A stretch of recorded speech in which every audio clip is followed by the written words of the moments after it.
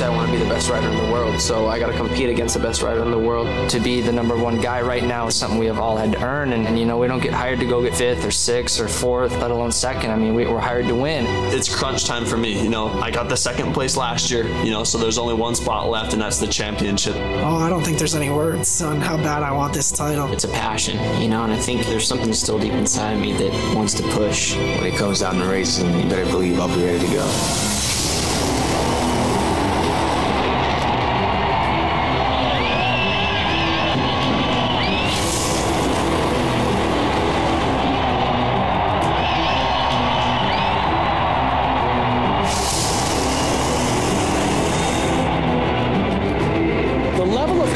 The depth of field. That's the way this season is breaking down. One of the deepest fields we've ever seen. You tell me this championship is going to be competitive.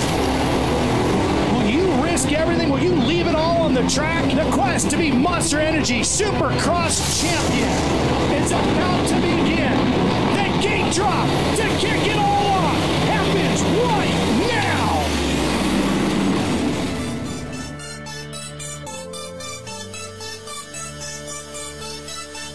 Ladies and gentlemen, welcome to the Moto Limited Podcast. Here is your host, Nick Still.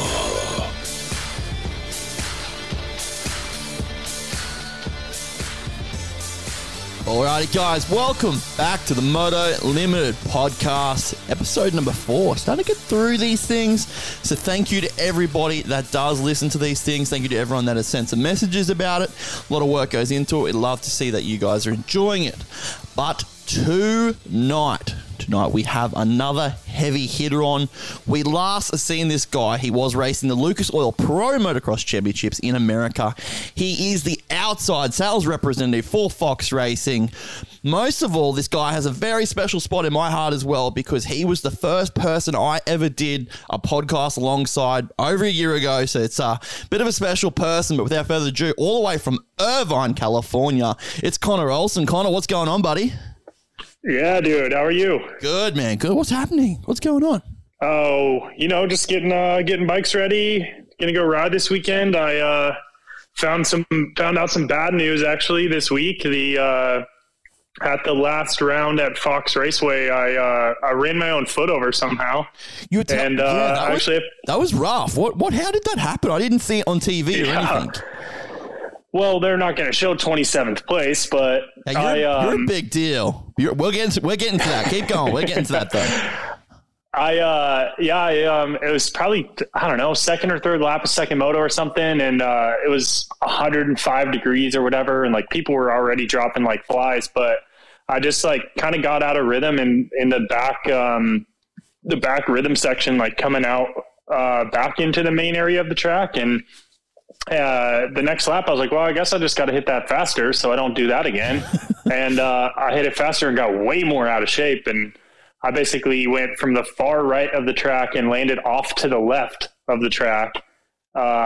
Just full swapping, both feet off. Like if I would have crashed, it would have been really bad, but I saved it. And I think I tried to put my foot out to like catch myself or my balance or something. And it caught the ground and I just went straight under the bike. So yeah, I just found out on Wednesday that I actually have to get a surgery and get some stuff taken out and fix some stuff. So I'm going to try to get as much riding in as I can. So is it all Gucci now? Like, can you walk in that, or is it pretty bad? It's not good, but it's not bad. Like I've been kind of doing some cycling and just started golfing, and I took probably 6 weeks off or so. And I just started riding a little bit, but yeah, it's not good. I have like a bunch of fluid in my joint, and there's like a little bone fragment in my joint basically. Yeah. So, hey, not good. Where did you ride last weekend? Last weekend I went to Elsinore. That video was from Elsinore. Yeah, dude, you were moving in that video. Oh yeah, you got to do it for the gram, dude. Yeah, got to get the people hyped. Got to give them what they want. Hashtag for the gram. Now, my first bone to pick with you is, during motocross, I'm over here in Australia. I can't go to the track. I have to rely on YouTube. I have to watch a lot of the weed show. Now, every weed show I watch, it's you. Yep. What's going on? What is there a secret deal? There was bags of money getting handed over. Give me the lowdown. What was that?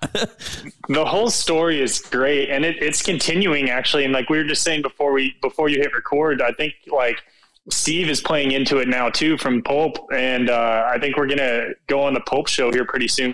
Continue to play into this, but basically, it's kind of a long story, but my roommates are the pro MX manager and the amateur MX manager for Fox. So they're at the races all the time and stuff. And they actually had to pay for a paddock parking pass, for the year. So like any of the races I went to, I had a super good parking spot because it was like right next to all the semis. So I was like on the front end of Privateer Island at the first round at Fox Raceway. And I was just sitting there working on my bike. I was actually getting goggles ready with the other MX manager, Matt. And I was just getting goggles ready, and Weege walks by with a GoPro in his hand, just doing his little walk and talk thing. And I literally just yelled at him. I was like, yeah, it's the Weege show. And he just like hooks a hard left and comes over and starts talking to me. And like, I've had very little communication with Weege before that. Like they did a Racer X, I don't know what it was called, Privateer Profile or something like online a couple years ago. But we just came over and started talking. And then after like he stopped recording it, we bullshitted about some stuff and it just kind of spiraled from there. And they talked about it on like the wrap up show, and JT was all fired up because he didn't believe that a Fox employee at Fox Raceway could have just gotten by happenstance got on the Weed show. And it literally just happened super organically. And then the best part with it is we kept playing into it and making JT more and more mad. And it just continued all year. And even, I think 2 or 3 weeks after the season, I'm good buddies with Cameron Peterson, who races Moto America. And I went to the final round of Moto America in Alabama, and the first person I saw when I walked up was Weege. And like, it rained that time too, didn't it? Oh, it was just pissing. It was so bad. Yeah, I remember it now. Yep. Yeah, and it was hilarious. So I just walk up, and Weege is there, and he's like, "What the fuck are you doing here?" And like we start talking, and I have a good group of friends that we all hang out, and they ride street bikes and we ride dirt bikes. And we just went to support our buddy Cam, and then we just did another show, and it just kind of keeps getting brought up, and it's, now it's just a running joke, and it's fucking hilarious. That is cool. It's just like, I watch it and it's just like, and it was something we got to look out for, it's just something that got funny. Now, obviously your job at Fox, we'll talk a little bit about that as well, but you riding Fox Raceway, do you get the special perks? Do you get like a special car park? You got to get something, surely.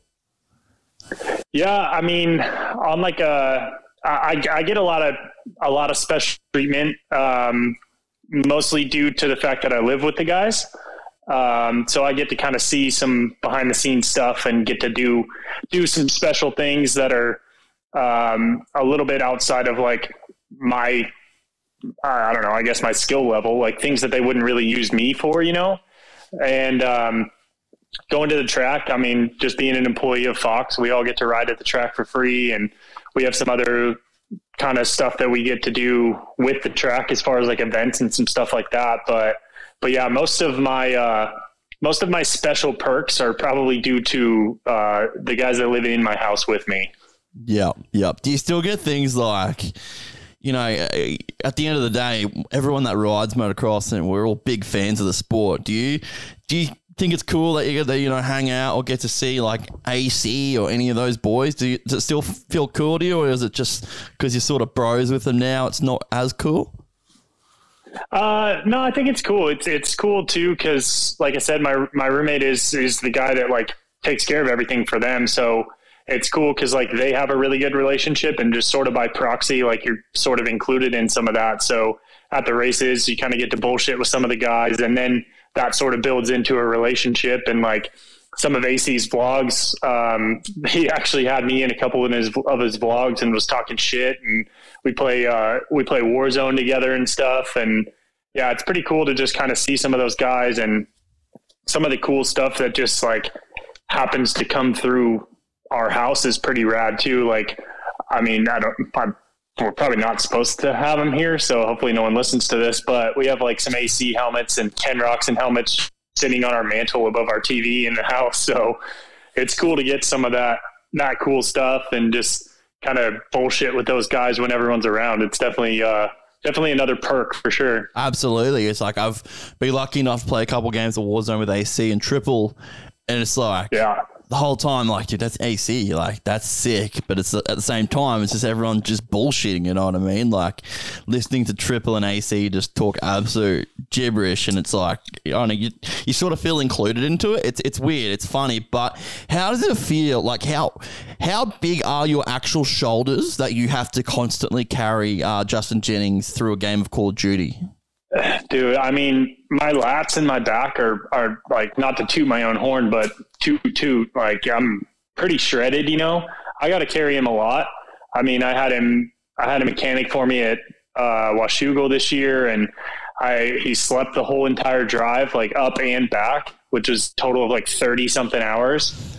and you just got to hold the guy's hand doing anything. But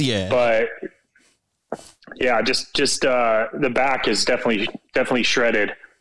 Well, I can't really talk because he blows me on Warzone, and then you both blew me on Warzone. But Triple J, what about his pitboard holding skills?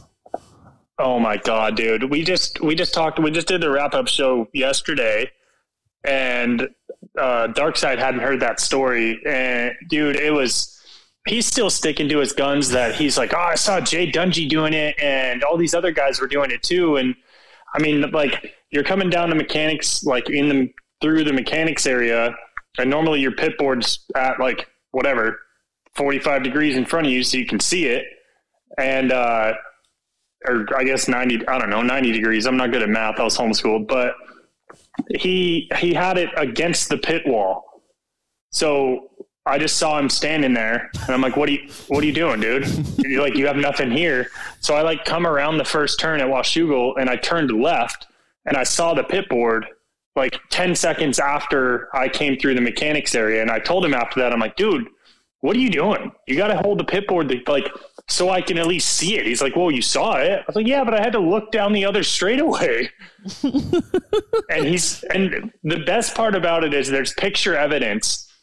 I'm pretty sure I have it on my Instagram, and I saw some other, I can't remember it now, but there's some photographer that there was an entire Instagram post with 10 pictures of just a bunch of people holding pit boards out. There was no riders. It was just all the mechanics. Yeah.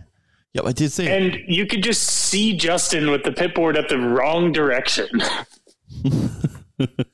Well, and he's still sticking to his guns. You know, maybe Jaden Chase sort of worked it out prior to like look there. He didn't give you any bit of information to maybe look the opposite way, or.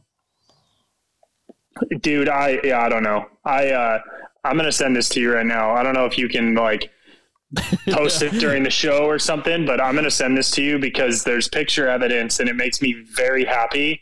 But the best part is there's like two guys standing right next to him with their pit boards out the correct direction. All right. Okay, I see it. What we're going to do is the post that comes out to announce this podcast, we'll do a pretty cool post, got content. We'll put this photo in the bottom left corner. Anyone that listens, go back to the post, look at this photo, and you will be able to see exactly what we are talking about. And yeah, Justin, it's not good, buddy. Yeah, I don't get it.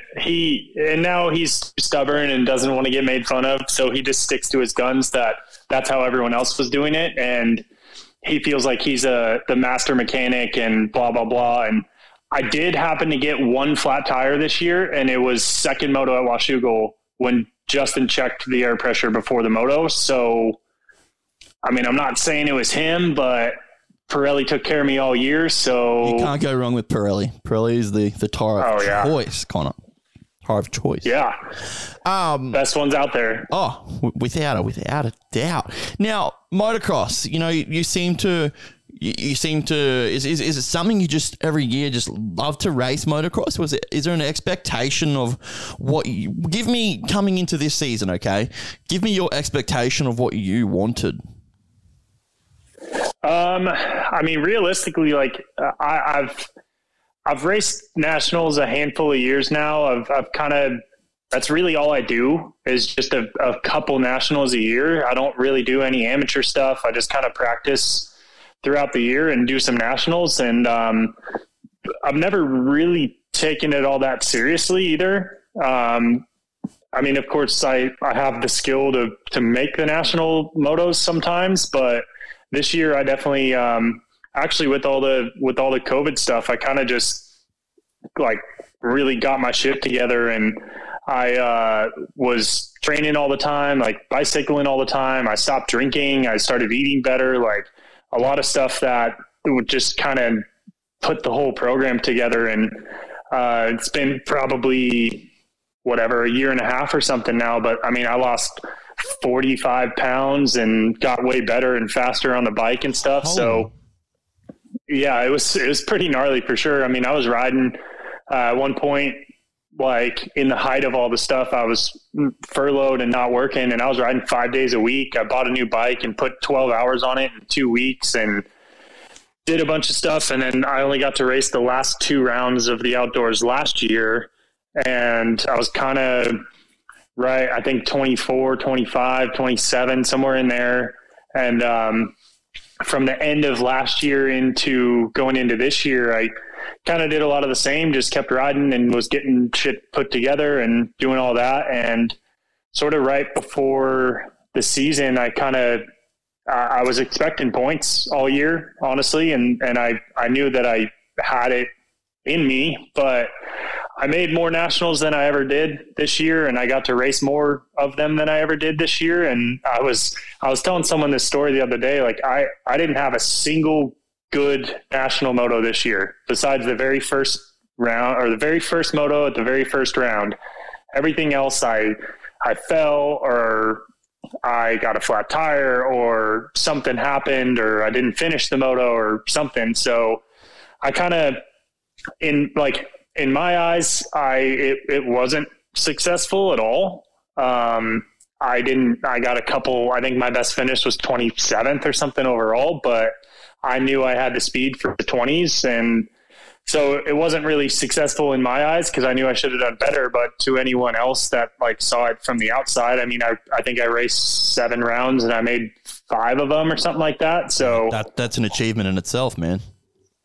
Yeah. And it is for sure. Like looking at it in hindsight, yeah, it was awesome. I got to race some tracks that I've never been to. I got to do a lot of cool stuff this year. And, with a lot of help from Kenny Day, my roommate, we sent my bike out and it traveled around to most of the rounds, and I didn't get to do some of them because of an injury. And then some other stuff later in the year happened that I didn't get to do, but yeah, I was definitely expecting points this year and kind of fell a little bit short. So that honestly just kind of fires me up and makes me want to get my shit together for next year and try to do some damage in the actual motos and kind of put more of it together. Hell yeah, dude. So you're all in again for next year? Yeah. I'm for sure going to do all of the West Coast rounds. They're all pretty easy. I mean, I'm from Colorado, so that one's always easy, just to go home and see family and everything and stay for that weekend. And I fucking choked so bad this year out there, so I got some redemption. And then with 2 races at the Raceway, which is an hour from my house, those are always easy, and Hangtown's close enough and Washougal's close enough. So definitely going to do all of those. And I'm trying to work on some plans and figure out how to do some more of them too. And I got, obviously with Triple and some of his contacts and stuff on the East Coast, we did some cool stuff this year, like at High Point, with the Magna 1 GNCC Husky team. and hopefully we can work out some stuff for this coming season with them too. Hell yeah, dude. That's it. That's everyone gets in and makes it. How did you get your bike around the season just gone? How was that sent out? So yeah, it was funny because I ended up like doing the first couple of rounds and it's a super long story, but the Fox van actually broke down on the way to Colorado. So it ended up being in California still way longer than it was supposed to, because it goes to each race and stays at each race. So once it goes east, it doesn't come back. Is that the one that does like all the gear and the goggles and stuff? Yeah. So that's my roommate that does that. I seen a video on that thing. That thing's sick. Oh, you should see. They just got a new one. It'll be the same, basically, like all of the internal cabinets and all that stuff. But yeah, that thing is set up. It's set up like they literally built it to fit a Fox helmet and Fox boots and everything. So it's like purpose built for us, which is awesome. Yeah. But yeah, so like they were going out. He was going out right after High Point. He was going to Redbud, and I ended up like separating my AC joint at High Point. I got hit with a rock in the LCQ. A rock hit me in the shoulder, and I thought it broke my collarbone, and I somehow finished and got second or something in the LCQ. And that was the struggle bus finishing those two motos. But after I got back from that, my roommate was like, dude, you got to do more. Like, you got to figure out how to do this. So I got my KTM ready, and I put it in the Fox van, and they took off, and he went, and Michael Lindsay and the FXR Chaparral Honda team actually took my bike around until Washougal. With my shoulder, I didn't get to do Redbud or Southwick, but then I went and did Washougal from them. So super thankful for Michael and the team, and him and Tony helped out a ton by just bringing that thing around. So yeah, it was cool to get them kind of have the support and like the capability to kind of do all that stuff. So I got to go do Millville because of that. And like I said, that Magna 1 team got me to do High Point. And then my bike was already at Washougal, so that made it a little bit easier. So yeah, it's cool to, with a lot of the stuff that I've done, like work wise, with previous jobs and previous positions at jobs, like I've been all over the country working. So I have a lot of contacts like all over the place, which is awesome. Just to kind of branch out and like get all the people all over the country, like stoked about stuff and willing to help. And it's a really cool feeling. Yeah, dude, that's cool. You know, another cool thing I think I took out from the Lucas Oil Pro Motocross was the questions with Cody Schock. How did that come about? Give me the rundown on that, because that's cool, dude. It's hilarious because I with how much I drive with my job, like I cover a good portion to Southern California, so I drive all day every day basically. Like I have to listen to podcasts. If I listen to music sitting in SoCal traffic, like I'm gonna drive into the ocean, so I have to listen to podcasts just to kind of stay sane. Yep. And there's this podcast, I found these dudes on TikTok. It's called The Freddy Show. And it's just two dudes that like sit in a room and people send in questions and they just ask stuff. So I was literally sitting on the plane going to High Point, and I text Cody and I was like, hey, what do you think of this idea? And he's like, fuck yeah, let's do it. So the whole premise of the thing was like, we got all these questions together. We asked a couple people, like some of the best ones, and got our list together. And the idea, like the very first time we did it, we walked up to people, we were recording on Instagram already, and just asked them a random question, like whatever. I asked one, like, what's the age of a kangaroo that you could beat up in a fight? And the whole, like the best part of it is getting someone's reaction of just processing the question and like trying to think of what to actually say. And that's kind of how the whole thing all started. And we got so many people that hit us up after the first time we did it. Like, you guys need to keep this going. Like, you can't, like, you got to figure it out. So we took it pretty seriously. Like, we would get our questions together. We would have like FaceTime meetings and like get it all together. And it's cool. Like, especially with Cody, like Cody knows all the people from racing Supercross and outdoors and doing all that. And then like, I know a whole different group of people that he doesn't know just from like personal connections and stuff. So it's hilarious that we just get to walk around and kind of like, we had AP was on there and a bunch of the mechanics and some of the other riders and stuff. And like Tom from Team Fried and like all these guys. So it's cool that we get to do what we did this year. And I was actually talking to Cody this week, and we are bringing it back about times 10 also next year. So keep your eyes open for that, because it's going to be awesome. Give me 3 of the best questions you've got and 3 of the best answers you got. That's enough. Give me that. Oh shit. I gotta even like think of some of them. I know AP's answer was the best. I'm pretty sure AP's was the best out of all of them. We were at Millville and I asked him, what was it? Something like, would you rather fight one chicken every day, or like you just have to fight a chicken? Like at some point in the day, you're going to have to kill a chicken, or one time a year, you have to fight whatever it was, a chimpanzee or a full-grown kangaroo or something, but it's only once a year. Keep dropping kangaroos a lot. Yeah, well, I mean, they're fucking fierce, by the way. They'll kill you. They'll end you. They're fucking wild, and that's the whole thing. Kangaroos are fucking awesome. I mean, you guys have them like pets down there. You could probably got one sitting next to you in the studio. I do. He's actually my editor, and he's fucking not doing much at the moment. Get back to work. Yeah, but yeah, AP's answer was good. I know Tommy Tenders had a really good one, and for the life of me, I can't remember. It would have been really calculated. Is what I would have thought his would be. Oh, it was. Yeah, he thoroughly thought it out. Like, if anyone wants to see these, it's kind of sporadically posted throughout like my Instagram page, but all of them are on there still. You can see them because all of the thumbnails are pictures of other people and not just me. So you should have clipped them all together and put them on YouTube. Yeah, I think that's the plan. We're going to try to start a YouTube channel next year, and we have some people already kind of getting behind it. I know I had some conversations with Polar, and I have a super good relationship with the guys at Polar, so I think they're going to get behind it a little bit. And Triple with his podcast is going to do some stuff, and then the hosting platform of his podcast, I think we're going to do that, and then do some YouTube stuff. So yeah, we'll get. It helps that we both live here in SoCal, and most of the Supercrosses are pretty local to us. So I think we're going to try to do it at a lot of the West Coast Supercrosses.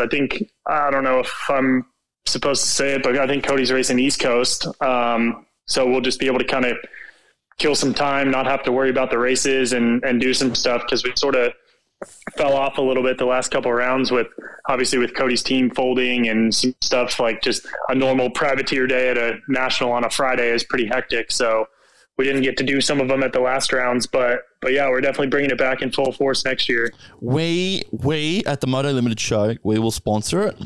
And are you guys going to do it at Anaheim? Yeah, that's the plan. We'll go wander around to day one. We will sponsor it for Anaheim because we will be there. Talk to Cody, find out what you guys want, and we will sponsor it for Anaheim. Let's do it. Just lock it in 100%. Supercross, who you got? Who's your dude? What do you think we're going to get for 2022? Oh shit, that's tough. I mean, AC looks pretty good, and from what I've heard, he is shredding right now. You can't really bet against Cooper though. Like he's kind of always there. He starts sort of slow and then kind of picks it up at the end. I think Kenny is hopefully going to be mentally invested and get it together. Hopefully the 2 close ones for him this year makes him fired up and ready for this year. And he's kind of been pretty quiet lately, so I think he's grinding away right now. He has been quiet, going back to AC. It's like AC, I don't think the speed's ever the issue. I think it's some little, just some little errors that we get with AC that seem to cost him cost him wins or the race win. You know, he's always leading laps and then something little happens. Cooper Webb's a really interesting one to me as well. I think Cooper's going to come out swinging, but if Cooper doesn't come out and win A1, the whole precedent around Cooper Webb is going to be, because he left the Bakers program, yada, yada, yada. That's what I don't like about it. That whole thing's going to be there. How do you think, let me give you two names, Aaron Plessinger on the Red Bull KTM and Malcolm Stewart on the Rockstar Husky. Out of those two guys, which one does better? Oh, shit. I think that's a really good question between the two of them. Like, I mean, we've seen the speed from Malcolm, and I think with the one kind of chink in his armor has been like a solid program. It seems he just rides by himself all the time. So I think him being at Baker's factory is going to make a big change. And I think he's definitely going to be up in contention with all these guys. And I mean, I'm a good buddy of Aaron's, and I think he is going to do really well too. I mean, I know from the bike wise, like the KTMs are really good bikes, and he has a good solid foundation and program. And it sounds like he's keeping his personality and staying happy and staying fun. And I think that's the biggest thing for him. Exactly. That was one of the biggest things that worried me was, is Baker's factory and the KTM group going to just rip him of any personality? And then, you know, we got that launch video with Aaron, and I was like, dude, it's still there. That was another huge thing for me. So I agree 100%. Yeah.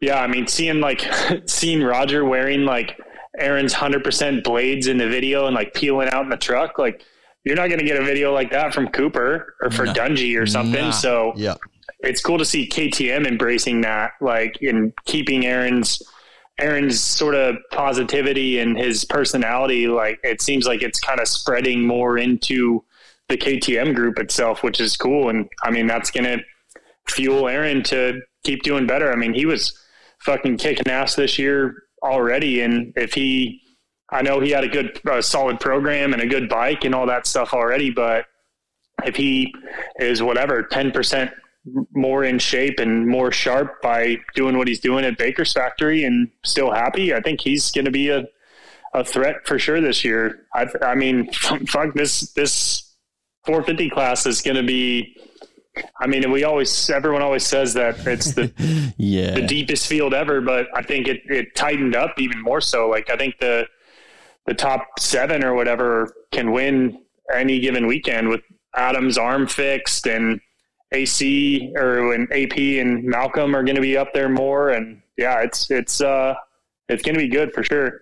I'm just glad I don't race Supercross because that shit's scary. Well, have you ever dwindled in a bit of Supercross? Is it something that interests you? Is it something you stay away from? I've never even ridden a Supercross track. Really? That's surprising considering you live SoCal. So yeah, I mean, if I would have grown up here, it would have been a different story. But like growing up in Colorado, I mean, you basically put your bike away in October and you just snowboard all year until it's like March or something. So any of the guys from Colorado that like stuck with it and continue to race Supercross, like they would always come to California for the winter. And I just never did that. I was always working and snowboarding and doing stuff in the snow industry and moto industry and stuff. So I never really made that jump to really even try it. And I mean, now I'm 27. I'm not going to try to learn Supercross, and I'm not going to go have my suspension guy give me Supercross suspension and to go try Supercross one time. Like,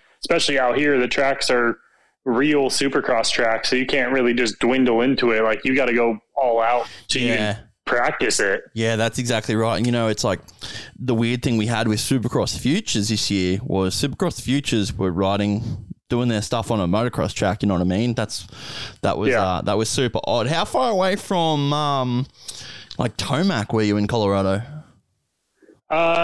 Pretty far. I think Cortez is probably 6 hours from Denver. Yeah. So I didn't have a lot of interaction with him, but definitely growing up, I mean, I would pretty much see him at like amateur national stuff. I mean, he did a couple local races growing up, but I mean, maybe 3 or 4 throughout the years, in Colorado.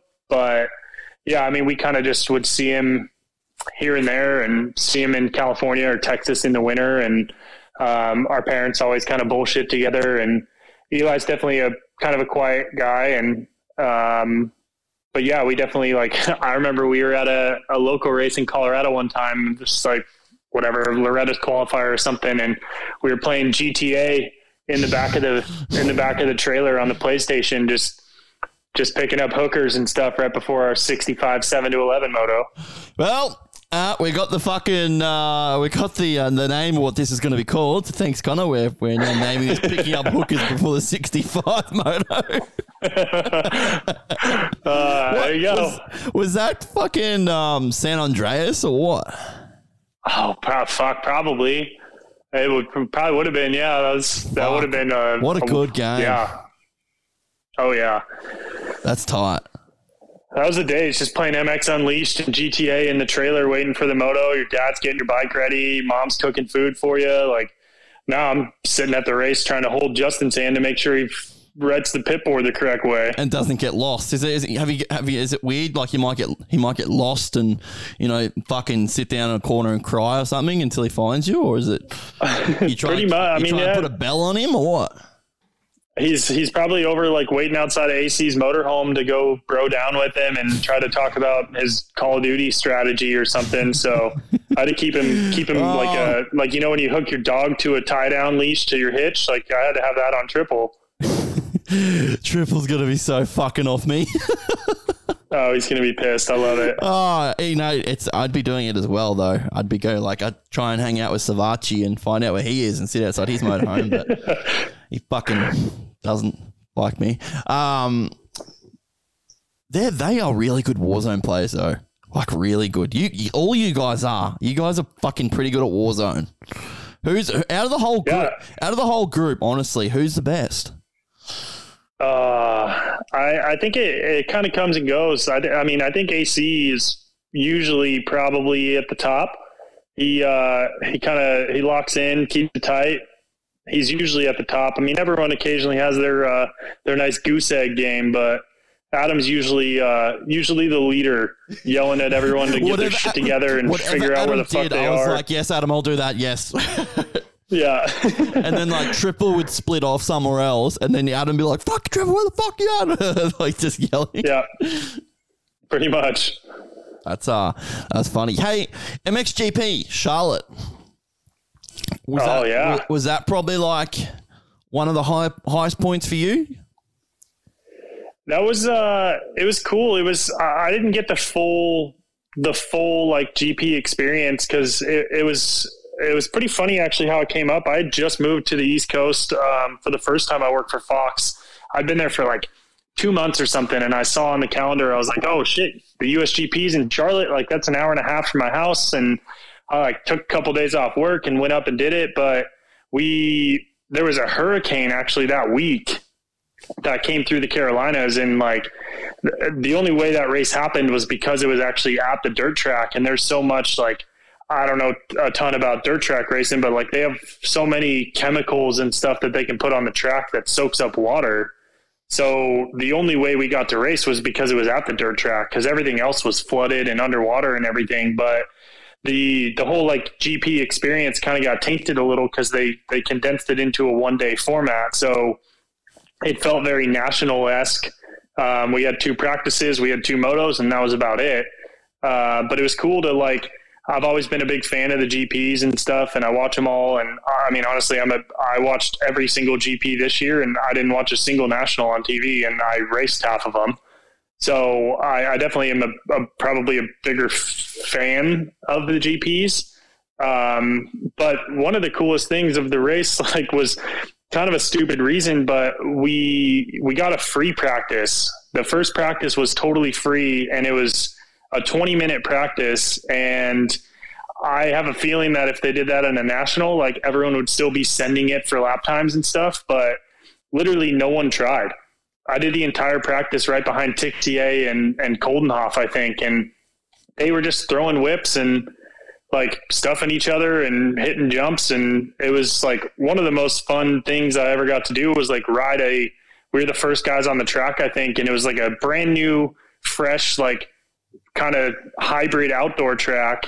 And I'm riding right behind Tixier and Coldenhoff, and they're just throwing whips, and not really trying. So it was cool. It was that's sick. Yeah, it was awesome, but the race was terrifying for sure. Like what gate it was did you get?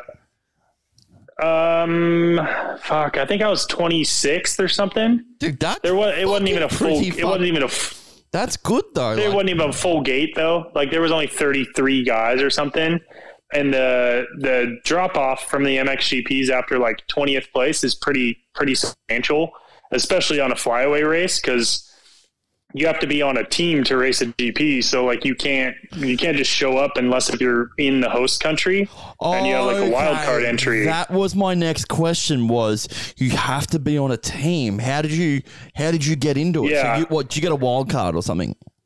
Yeah, so they do a wild card. If you live in the host country, you can do a wild card entry. So like when they were in Mexico, if you're a Mexican national, you can race as a wild card entry and you don't have to be on an actual team and stuff, just because they know they're not going to fill the gate if they go to Argentina or something. Like only 22 of the whatever factory dudes are going to show up and it's going to be a half full gate. So that's where you get some of those dudes in some of the races that are getting lapped on the second lap and stuff. It's just someone that holds an MXGP license and they're an FIM license or whatever, and they're a pro in their country, so they get to show up and race. But yeah, it was cool. It was, I honestly never, I mean, other than like some arena cross stuff when I was growing up, like I'd never done an outdoor race under the lights. So I did some like local backwoods North Carolina and South Carolina like night races a couple weeks before that, which was terrifying because those ones you can't see shit.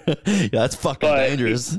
Yeah, even like the GP wasn't great lighting because the lights were all designed to show the outside of the track and half the track was in the infield, so it was definitely not as lit up as you kind of would want it. And with the hurricane, like you go into a turn and the inside rut's two inches deep, but you can't see it because it's all shadowed. And the outside rut is 2.5 feet deep. So you kind of just go into everything blind. And I honestly, I don't think I've felt more painful roost in my entire life than Gautier Paulin roosted me in the face going around the first turn. And you're literally fifth gear wide open, like speed tucked, because you did a quarter lap on the dirt track.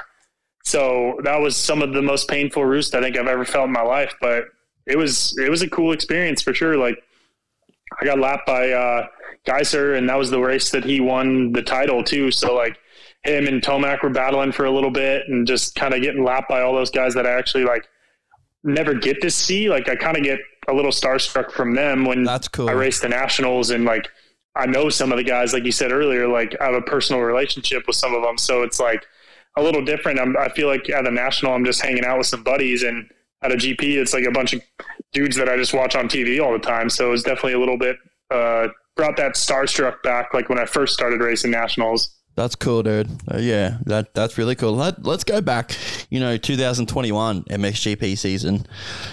Was this the best season? Dude, it was. Was it the best season? Insane. Well, I know one thing, and that's Prado should come with a fucking warning light or a fucking oh my God, beeper, because that guy's a fucking danger to himself and everyone else around him. What was your thoughts? For sure. What was your thoughts on GP this year, dude? I think it's the best season we've had yet. Oh, for sure. I mean, it was a bummer that Tim got docked. I mean, he did it to himself, but it was a bummer that he did that, because that would have been the last race. Would have been literally the winner takes the title, and that would have been insane. But I mean, just in general, like to be that close after 18 rounds all over the world, and like he missed however many races with his shoulder, and like everyone kind of fell. And it's cool to have that series long enough that people can make a mistake and still be able to win. Like that doesn't happen in the US. Yeah, I mean, you miss a moto, you're fucked. Yeah, you only have 12 rounds to do it. And even still, it's pretty hard if you have one bad race, like a 10th or something. Like it's pretty hard to come back from that. So for those guys to be able to like have bike issues and not finish races or not show up at races, like it's awesome to literally go down to the last moto, like either Jeffrey or Romain win and you win the title. It was insane. The tracks are all sick. Like they didn't have really any super terrible weather this year too. So it was a really good season. I think next year is going to be even better too. Listening to Pulp this week, I haven't listened to the wrap-up show yet, but this was a pretty big topic. You know, our top four in the USA compared to the top four over there. Do you remember the subject I'm talking about? Yeah. What's your thoughts on that? Yeah, I mean, I think obviously we broke it all down in the wrap-up show too, but I think like Paul and JT had a lot of really good points. Like, I mean, obviously our guys focus on Supercross. It's blah blah blah. Like that's kind of a given, but I think the biggest thing for it is those guys have such better bikes than us, and they can by design because they don't have a production rule, but I think their tracks are way gnarlier than ours because they have 14 different amateur classes riding on them all weekend. They don't touch the track, and their bike is set up and built perfectly for that situation. And then the next week they go racing sand, and the next week it's hard pack. The next week it's perfectly groomed and kind of like a US national. And I think they have a much broader skill set than us. And from the difference in tracks and the better setup in bikes, like I think they're elevated above us now. Like the top couple guys over there, I'm pretty confident, like Paul and JT, that they would beat our guys in the end of a series. And I think like they were saying, our middle group of guys from 5 to 15, I think would be the next group over there also. I think once you hit, like I said, with the Charlotte thing, like once you hit 20 though, it drops off very substantially for them. So like their top end is way, I think, higher than ours, but their back end, I mean, not that I would go over there and do anything crazy, but I think I could be probably in the 15 to 20 or something like that. And half the races I was either in an LCQ or almost in an LCQ here. So I think our group of dudes from 20 to 40 are much higher level than their group from 15 to 30. But yeah, I think Jeffrey and Prado and Fabra and Geiser are just all around better right now. In the last couple of years, they've gotten to a new level for sure. So you would go Hurling's being the fastest motocross rider in the world, yeah? Oh, for sure. Yeah. It's, another thing I think Davey Coombs said it was, our guys, once we get to once we do a few months of motocross, we're straight back into changing these bikes up for Supercross again. They sort of don't do that over there. They can ride motocross and they can ride the same sort of setting and the same bike setup all year round to keep improving it, whereas our guys can't really do that. I think there is some truth into that as well.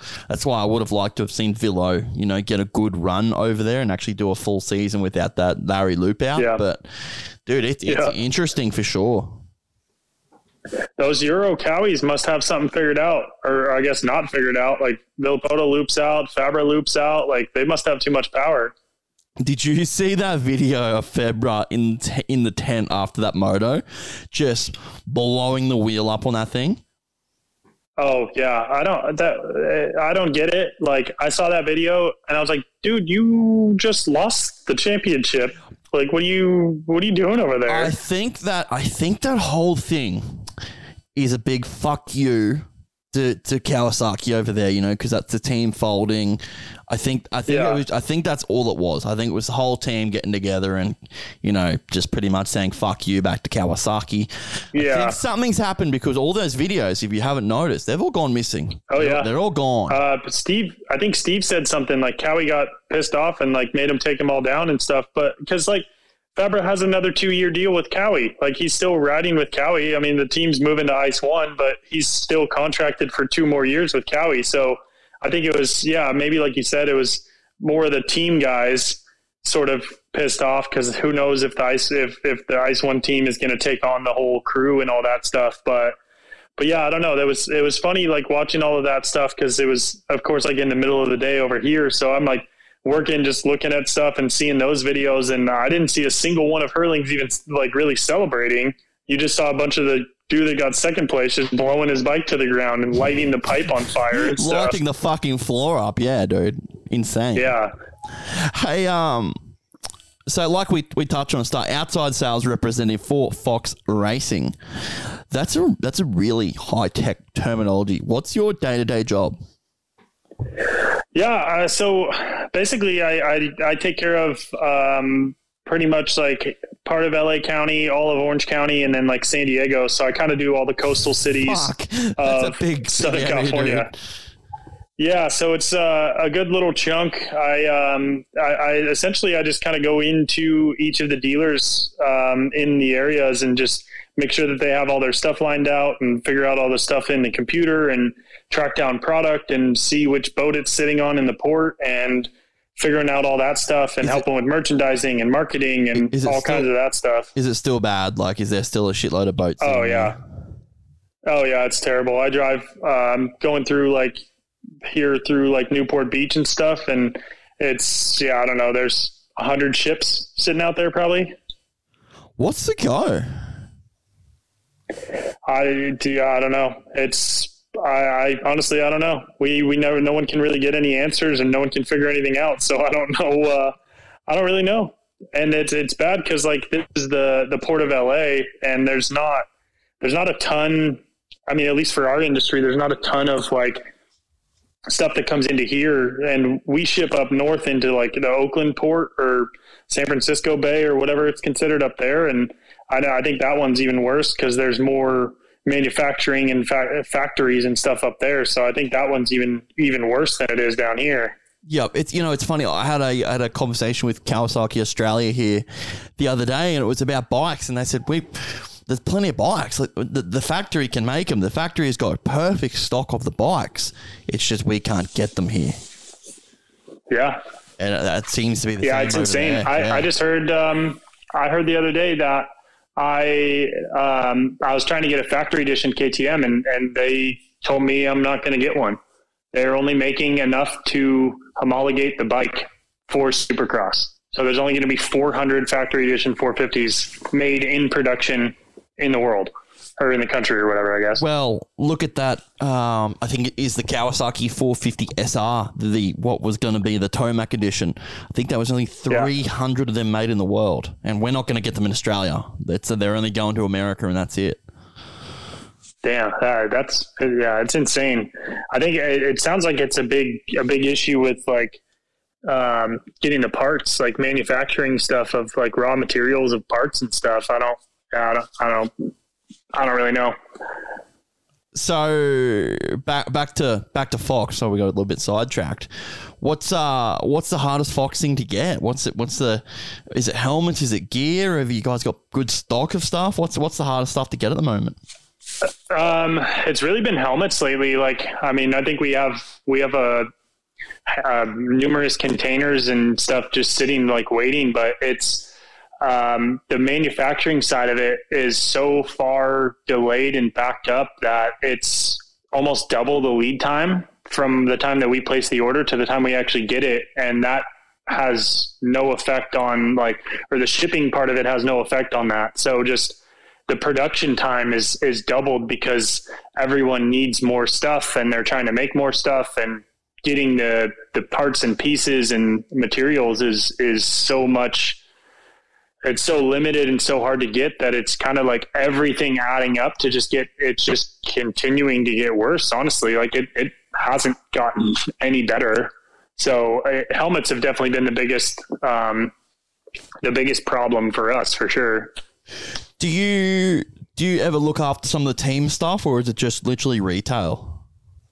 I just do wholesale stuff. So just the dealership side of it. And it's the funny joke in my household is I live with the two guys that basically spend all the money and give all the product out. So my job is just to keep making sure that they have enough money to pay Kenny and Adam by selling it into the retail and getting it into wholesalers that can sell it. So yeah, it's a nice balance we have in our household. What do you think? I don't know if you can say this or not, but just give me a guess. What do you think a salary for a top tier Fox rider in America would be from a gear company? I mean, I know a handful, like basically the top 5 guys, probably the top 5 to 7 are it's pushing $1 million for sure. Holy, just for gear. Yeah. I mean, that's not even just that's not even just us. Like even the other gear companies, I mean, it's all about the same for those top couple guys. It's it's a lot. Dude, that's unreal. And they're new helmets every single moto, yeah? Not too much. It depends, obviously, if they crash in it or something, yeah, but it's probably, I'd say they probably get, if there's 29 rounds throughout the year, they probably get 10 to 15. Yep. It's funny. I was talking to Ollie Stone, who's the factory mechanic for Justin Barsher at the Gas team, but he used to be Faulkner's mechanic. Anyway, we're on FaceTime the other day. He's walking around his house and he's just showing me all this stuff. He's like, we're talking about gear. He's like, Faulkner's helmets. I was like, he crashes a fair bit, doesn't he? And he just starts showing me every single one of these Bell helmets he's got. He's like, that's from Faulkner's crash here. That's from Faulkner's crash there. He just listed off all these crashes. And I was like, fuck, does Bell actually have any money left? Is Bell fucked or?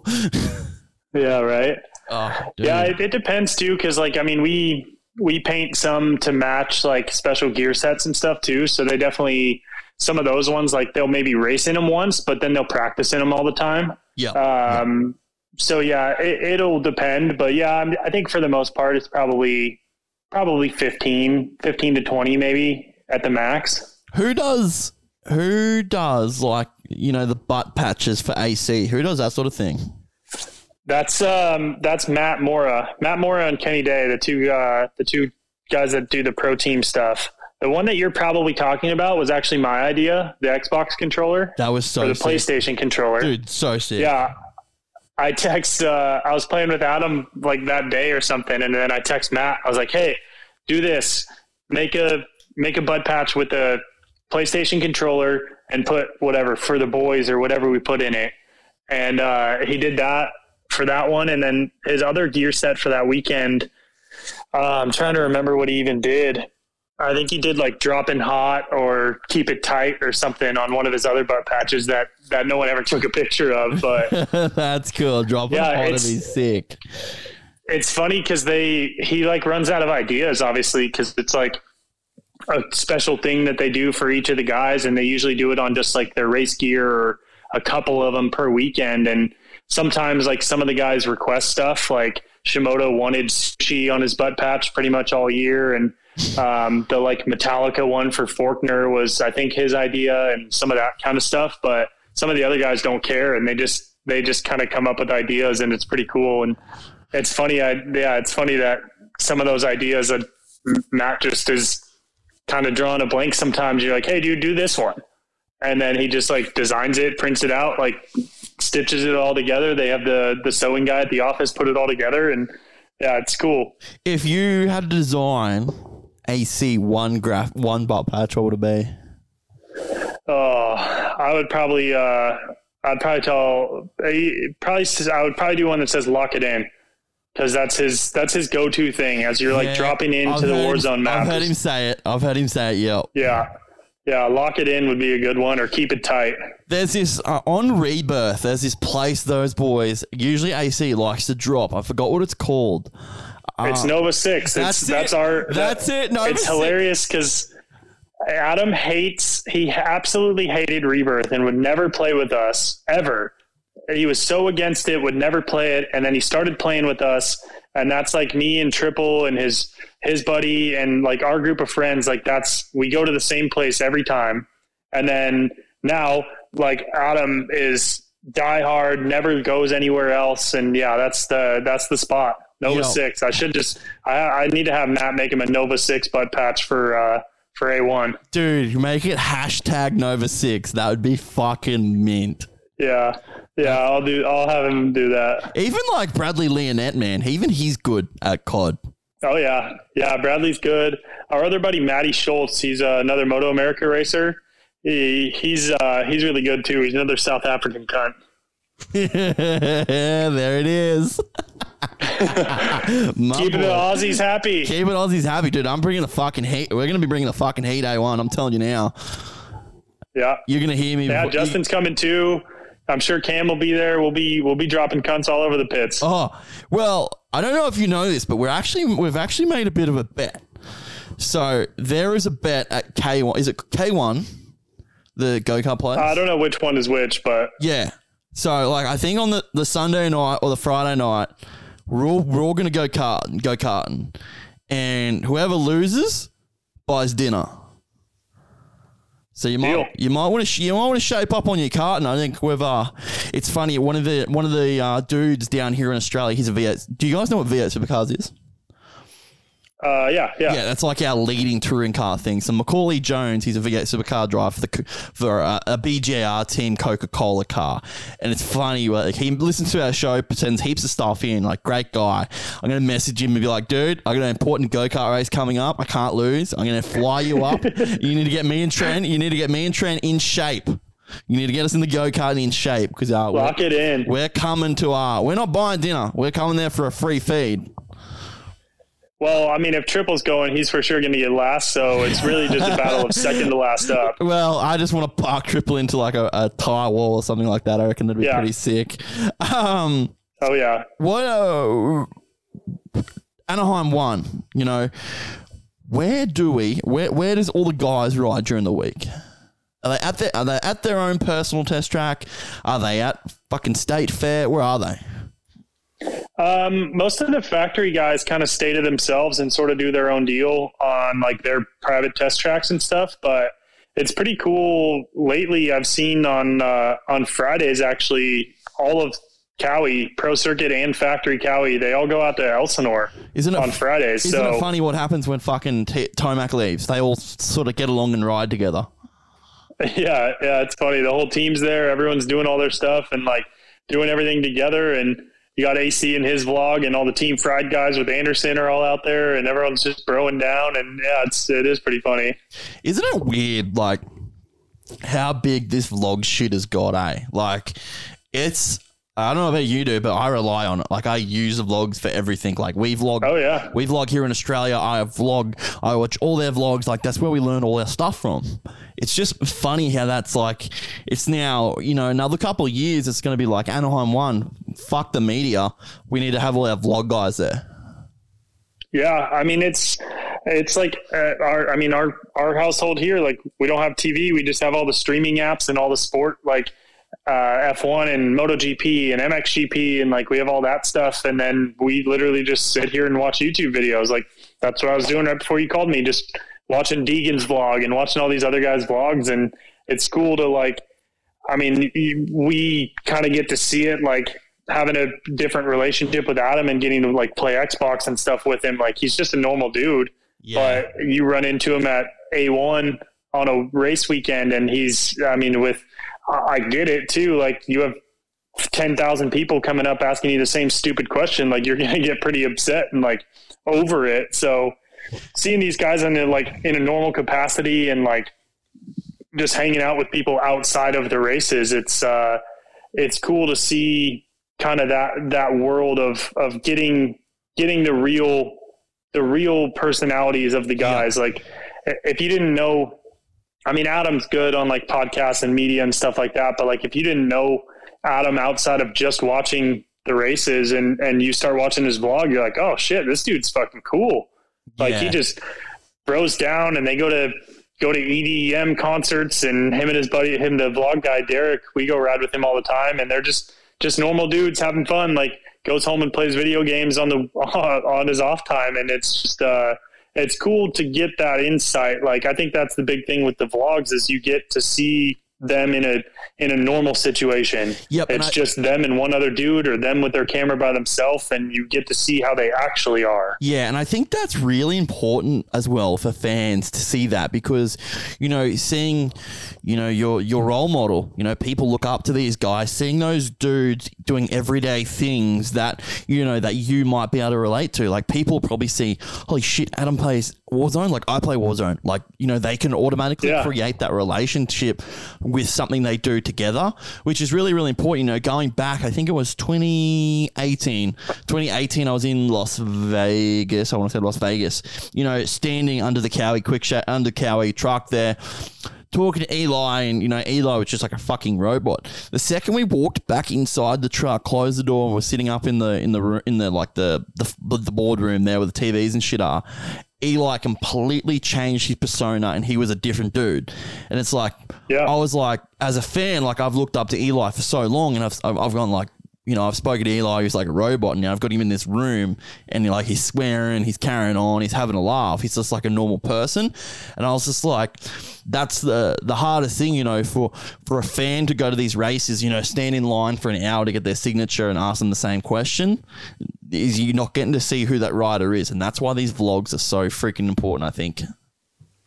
Oh, yeah, for sure. I mean, like you said, that you get that whole other side of them and you relate to them as a normal person and not just the same old robot stuff at the track. And I mean, it's crazy the amount of just the amount of views that some of these guys are getting on this stuff too. And I think that's going to help continue to grow the sport.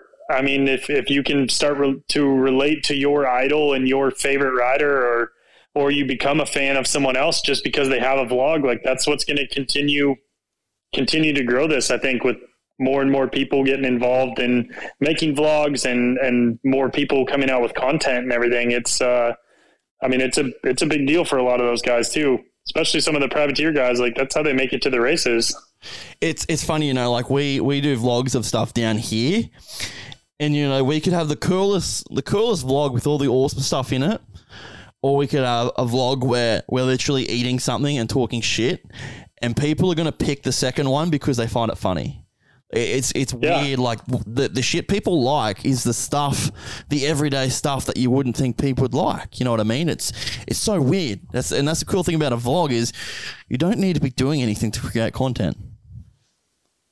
Yeah, for sure. I mean, I think that's, like you said, that's the best part of it is that's what people want. People want the stuff that's like, we can sit here and you can watch a Racer X video of everyone riding, doing whatever they're doing. You can watch 100 of them on all of the media sites, but getting to see the other stuff of, like you said, of Adam playing Xbox and whatever, the Team Fried guys golfing and doing all that kind of stuff. Like that's what everyone wants to see, like you said.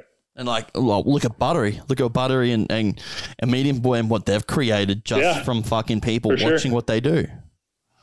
Riding pit bikes on the street and partying and showing up to the raceway at noon and hanging out for a couple hours. That's like, he's the biggest guy around here. People ask me all the time in like dealerships and at the race, they're like, oh, do you know Buttery? And they care more about Buttery being at a national than they do watching the race. That's well, do you know Buttery? I do. Yeah. Good guy. Yeah. He's cool. He definitely, I mean, he's definitely, how do I word it? He definitely puts on a little bit of a show for the vlog. I mean, rightfully so. Like you're going to need to do that, but he's a super genuine, nice dude. Like, I mean, I've seen him at the track and have talked to him at some events and stuff. And like, we bullshit back and forth and talk shit on Instagram to each other and stuff. And yeah, he's a super cool, normal dude for sure. Yeah, dude, I'm jealous. Not gonna lie. I'm a Buttery fan. Buttery's sick, dude. I think he's a real cool guy. Yeah, he's cool for sure. What about the freestyle guys? You hang out with these freestyle guys? You know, being with Fox? Not too much. I mean, I've talked to Twitch a little bit and bullshitted with him. That kind of more so is just sort of a mutual friend thing. Like him and Cody are super tight and him and Cam Peterson are really tight. So kind of just more of a kind of mutual acquaintance thing. But no, not too much. Not too much with the freestyle stuff. Like none of them are really around all that much. Like they kind of do their program and do their stuff. And we sort of don't ever cross paths all that much. Yeah, I thought you might have, you know, being in SoCal. Going back to what you do with Fox Racing, well, with Fox, who does Chaparral? Do you have to do anything for Chaparral? That's the other SoCal rep. He does kind of the north end of Southern California. So that's the other guy. You could spend hours in that place. That place is ridiculous.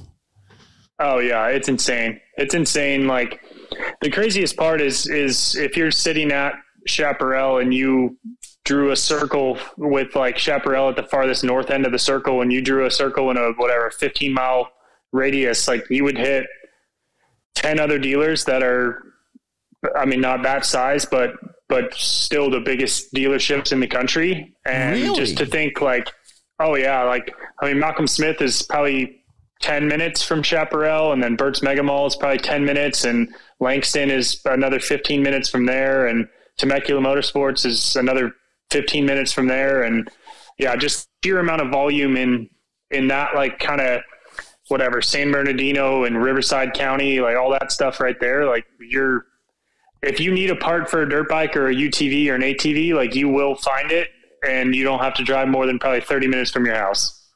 Dude, that's unreal. It's funny. Temecula Motorsports were actually, when we come over in January, we're staying in Menifee. And, dude, that place is a place I want to go to. I've heard a lot of stuff about Temecula Motorsports for some reason. It's just a name that always pops up. Oh, yeah. I'll take you in there. They're one of my dealers. They're all super cool in there. Dude, lock it in 100%. We'll do that. We'll catch up when we're over there for sure. You know, we're taking a lot of your time. I kind of really, really appreciate it. Before we let you go, I'm going to start doing this with people that aren't racing the event because they won't give me a biased opinion on it. Give me a 250 race winner at Anaheim 1. Give me a 450 race winner at Anaheim 1. 250, fuck, I guess it's tough to say because I don't know who's racing what, but I mean, I think Jet is going to be forced to be reckoned with this year. I think another year under his belt and a good outdoor season. Like, I think he's going to do really well out there. I'm curious to see what some of the star guys are going to do now that they're based in Florida. Christian Craig going to come out swinging.